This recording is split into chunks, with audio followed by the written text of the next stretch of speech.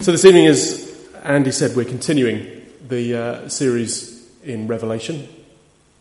And we looked this morning at the first 7 verses. And this evening we're going to be looking at the second half of chapter 1. And I'm going to read it right at the very beginning, because it gives us a great place to start our worship. So you remember that John is writing a letter to the 7 churches, and we're going to pick up the passage at verse 9.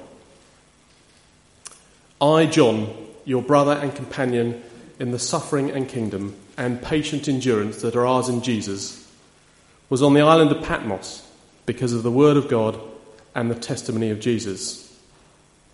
On the Lord's day, I was in the Spirit, and I heard behind me a loud voice like a trumpet, which said, "Write on a scroll what you see, and send it to the 7 churches, to Ephesus, Smyrna, Pergamum, Thyatira, Sardis, Philadelphia, and Laodicea."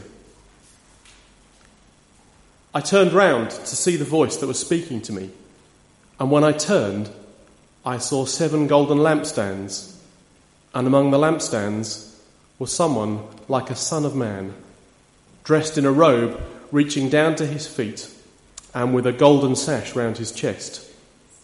His head and hair were white like wool, as white as snow, and his eyes were like blazing fire. His feet were like bronze glowing in a furnace, and his voice was like the sound of rushing waters. In his right hand he held 7 stars, and out of his mouth came a sharp double-edged sword. His face was like the sun shining in all its brilliance. When I saw him, I fell at his feet as though dead. And then he placed his right hand on me and said, "Do not be afraid. I am the first and the last. I am the living one. I was dead, and behold, I am alive for ever and ever, and I hold the keys of death and Hades. Write therefore what you have seen, what is now and what will take place later. The mystery of the 7 stars that you saw in my right hand and of the 7 golden lampstands is this.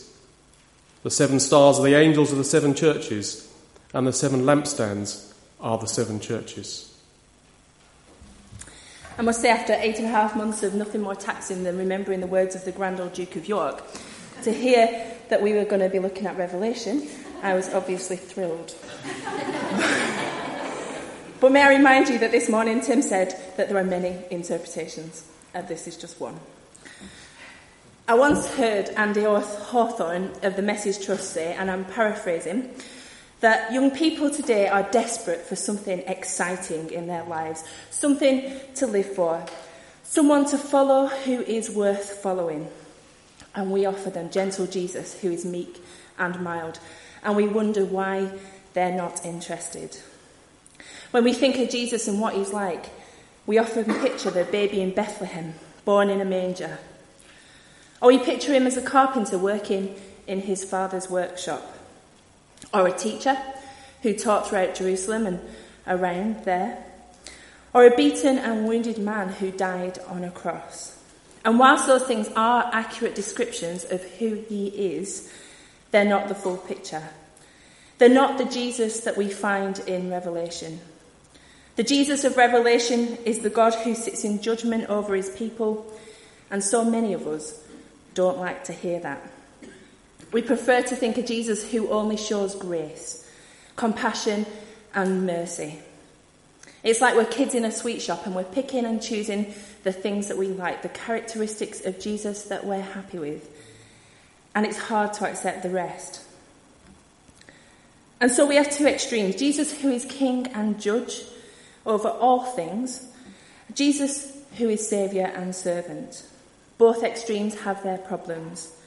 One view gives a distorted view of Jesus being distant, unpredictable, or someone to be scared of, whereas the other leads him to being our domesticated pet who will fulfil and facilitate our agenda. Both are wrong. In the first instance, we need to remember that it's the same Jesus who is so powerful and almighty who also loves us more than we can ever know. And he wants us to be secure in him. And when it comes to simply viewing him as servant, we need to be reminded that he's a mighty ruler who calls us to his agenda, who calls us to full repentance. And I hope that as we look at this first chapter of Revelation, we see a much more complete picture of what Jesus is like. And to do that, I'm going to work through pretty much from verse 9 to the end. We, first of all, hear John identifying himself with the suffering believers by referring to himself as their brother and companion in suffering. He explains that believers of Jesus will experience suffering, and, well, that's true. That's something we can all affirm, isn't it? People then and now suffer for their faith. And not always just for the faith, but bad things happen. And sometimes life is difficult. I've heard many people talk about how hard life is, and then they became a Christian. It's like it's this magic cure. Well, that's not the case. It's never as simple as that. But throughout history, people have had trials and tribulations. None of us are immune to problems. They come to everyone at some point, and we can choose how we handle them, as did John. He was a man with problems. He wasn't trying to show off about how spiritual he was, but he was alone in the Isle of Patmos, where he'd been sent by the authorities to prevent him telling people about Jesus. And whilst he was there, he was also patient. And it turned out to be a time where he truly met with God. People were usually there if they were hardened criminals, but it was here, in the most unlikely of places, that he had that encounter with God. Throughout the Bible, we see that God often speaks to people in their greatest need. Moses was in exile when he saw the burning bush. Elijah heard a still, quiet voice of God while he was running for safety. Daniel was in exile when he met with God. Sometimes God will reveal himself in the most difficult of circumstances. And we're told in verse 10 that John was completely filled with the Holy Spirit. And it was then that he heard this great voice speaking to him. And when he turned to see where this voice was coming from, he was fearful and fell at his feet. Well, fell on his knees, as if he were dead. This was Jesus speaking to John and telling him to write everything down and send it to the churches. There were 7 churches, all in the same region. 7 in the Bible is a perfect number. It signifies completeness, which is why it's understood that this message wasn't just for those 7 churches, but it's relevant for all Christians today. John will have been familiar with the churches that he was writing to, because he wasn't physically far from them. Apparently there were 60 known churches at that time, and it was written to these specific ones to highlight specific things that were going on. In verse 12, John saw 7 golden lampstands. Now, this wasn't one lampstand with 7 parts to it. It was 7 separate lampstands. And one thing this shows us is that there's light enough for each of these churches. The gold indicates the presence of God, because the spiritual meaning of gold is purity of God. So the light of these churches have doesn't come from worldly wisdom, but it comes from God. We then read in the midst of these lampstands there was a man. This man was Jesus. And we read a rather interesting description of him. We're told he was dressed in a robe reaching down to his feet, with a golden sash around his chest. The hair on his head was white like wool and white as snow, and his eyes were like blazing fire. His feet were like bronze glowing in the furnace, and his voice was like the sound of rushing waters. In his right hand he held 7 stars, and coming out of his mouth was a sharp, double-edged sword. His face was like the sun, shining in all its brilliance. The robe that reached down to his feet was a priestly robe, one of authority. And what about the sash? Well, in the Old Testament, high priests wore a sash. They wore the full-length robes with a girdle or a sash made of fine linen. So here, Jesus had the robe of a high priest, but the sash was made of gold, which shows the dignity of an important office. Jesus is our high priest. And the role of the high priest was always to take the sacrificial blood into the Holy of Holies, into the presence of God. That's exactly what Jesus did. He took his own precious blood to God to do away with our sin. So that's what the robe represents, or at least some interpretation. But what about everything else? His hair was white as wool, white as snow, and his eyes were as flame of fire. People think that the white hair means different things. One idea is that it goes with the Old Testament descriptions of the Ancient of Days. Others say it's because of the great light. Jesus is the source of all light, and that's evident there. But the eyes of fire? Well, we've seen throughout the Bible that God is associated with fire. We read that God is a consuming fire. We saw him in the burning bush, a fiery finger of God that burned the 10 Commandments into the rock. And this fire is the Holy Spirit that cleanses us inside by burning our old self and making us new. And eyes indicate wisdom. Jesus' look is so full of wisdom that he looks into our heart and purges out our sin with the fire. And that look will come to Holy Spirit-filled churches and burn so brightly that all that's left will be in the line of it lined up with the will of God. His feet were like fine brass or bronze, and that's a strong, purified metal which results from intense heat. And this shows us the purity and the power with which Christ will bring his judgment to the earth. Jesus is standing amidst these 7 churches as judge. But he is also standing there, having overcome Satan and the demons. The Bible tells us that Satan and the demons are under his feet. And here this is Jesus, upright, not defeated, overcoming the devil. And what about this double-edged sword coming out of his mouth? Well, that represents the power and authority of what Jesus has to say. It's his words by which the world will be judged. Jesus is the word of God. The Bible is the written word of God. God is the author. The Bible is a two-edged sword. And in John 1 verse 1, we read, "In the beginning was the Word, and the Word was with God, and the Word was God."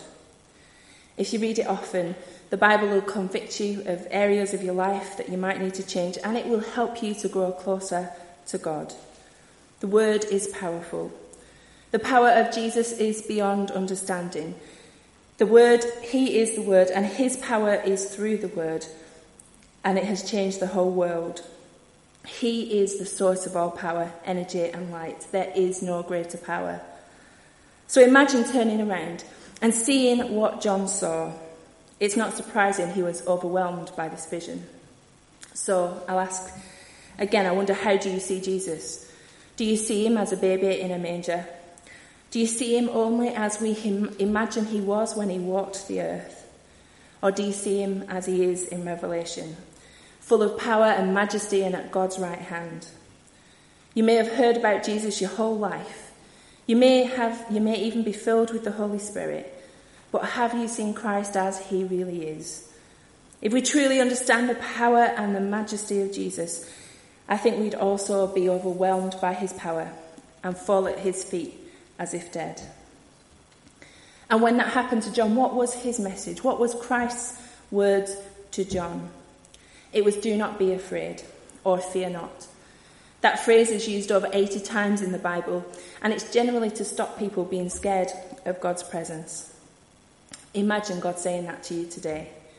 Fear not, do not be afraid. Don't fear your difficult circumstances, don't fear whatever it is you have to face right now, because God is by your side. And he has conquered death and hell and has absolute power over all things. When you face difficult times, whatever they may be, remember that he is standing by your side, interceding for you. It's easy to feel defeated in tough situations because our vision of Christ is so limited to our human understanding. But let's go beyond our human limitations and see him as he really is. And that is someone with total power and authority over everything. He is God. We are just people. We're not on the level of God, although sometimes we might try and play the part. But God is God. God alone is powerful, and God is in control. And Jesus reassured John with the words, "Fear not," because fear is not from God. Peace is what Jesus brings. We need to trust him. That fear is better understood as reverence, a holy fear of God, of no one or nothing else. And Jesus then went on to say, I am the first and the last. I am the living one. I was dead, and now look, I am alive forever and ever. I hold the keys of death and Hades. I am the first and the last. In verse 8, which was before tonight's reading, Jesus was described as the Alpha and the Omega. Alpha is the first letter of the Greek alphabet and Omega is the last. And here again, Jesus describes himself as the first and the last, or in other words, as being complete. He was the eternal revelation of God, and he was speaking to John, commanded him to write down what should be passed on to the churches. He said, I was dead and now I am alive.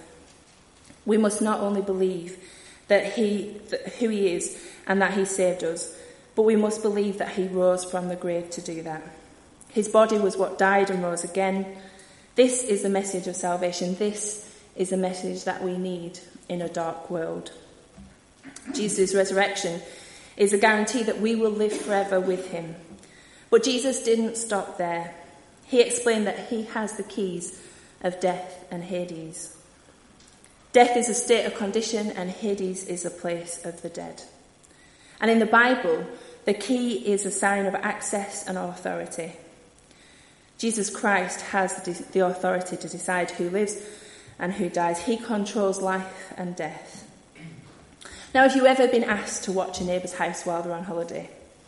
I did once, and when they only ended up with one cat instead of two, I wasn't asked again. But if you have, you'll understand this. You're responsible for feeding the pets and watering the plants and generally keeping an eye on the place. You'll be given a house key to enable you to do that. And although the key is just a tiny little bit of metal, just think about what it represents. It represents authority. You have access and authority to everything that your neighbour owns. What Jesus is saying is that his resurrection granted him authority over death, Hades and the grave. He alone is in control of the eternal state, in fact of everything. So when Jesus descended into hell, he took the keys away from the devil, and when he rose again, he did away with death. Death was the last enemy to be done away with. The devil can't put anyone into hell. Jesus said, I am the living one. Jesus Christ as the absolute living one. He has life in himself. He is life. He is the source of our life. He has control of everything in heaven, on earth, and in hell.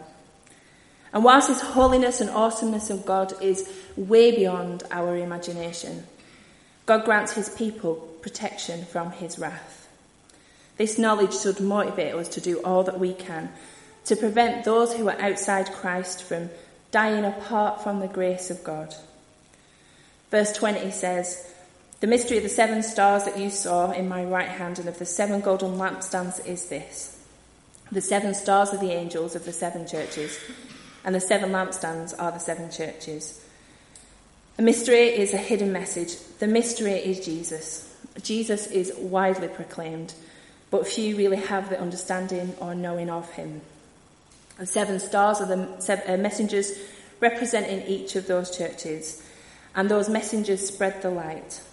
Jesus is the source of light. He's holding and protecting these stars in his right hand. These messengers have no power in themselves.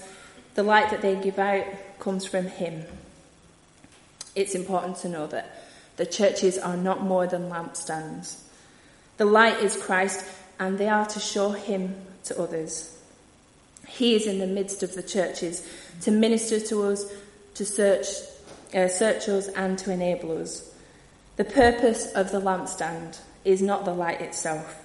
It's to bear the light, to hold the light, to display the light to others, not the lampstand itself even.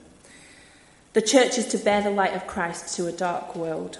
Sadly, many churches today are known for great worship or preaching or facilities or programs. But that's not what we're called to. I'm sure it's part of it, but ultimately we're successful to the degree that we reflect Christ.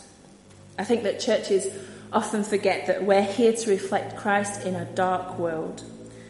It's not about us and how popular we can be and how many seats we can fill. It's about how much other people can see Jesus in us. In the things we do, in the way we do things, in the people we are. It's all about Jesus. None of us, all of him. That's what matters. And that's the exact purpose of the church, to elevate the light, to elevate Jesus, to show Jesus to others, to pass on the message of who Jesus is and the very difference he makes to our lives. So many people still see Jesus as that tiny baby in a manger, very different to the Jesus of Revelation. Jesus who will judge all people, but he is also the one who offers us all salvation. I want to finish with a helpful illustration that I read that might help us just grasp the importance of it. It said, imagine that you are at a zoo. As you're looking at the animals, you reach down and pet the head of a small lamb. As you do, the lamb lifts its head and licks your hand. You think, that's nice, but go to move on to the other animals. Suddenly, someone yells, look out. As you turn and see what the commotion is about, it's too late. Standing right in front of you is the biggest, fiercest, most angry lion you've ever seen. He's just escaped from his cage and you are dinner if he chooses. There's no way to escape.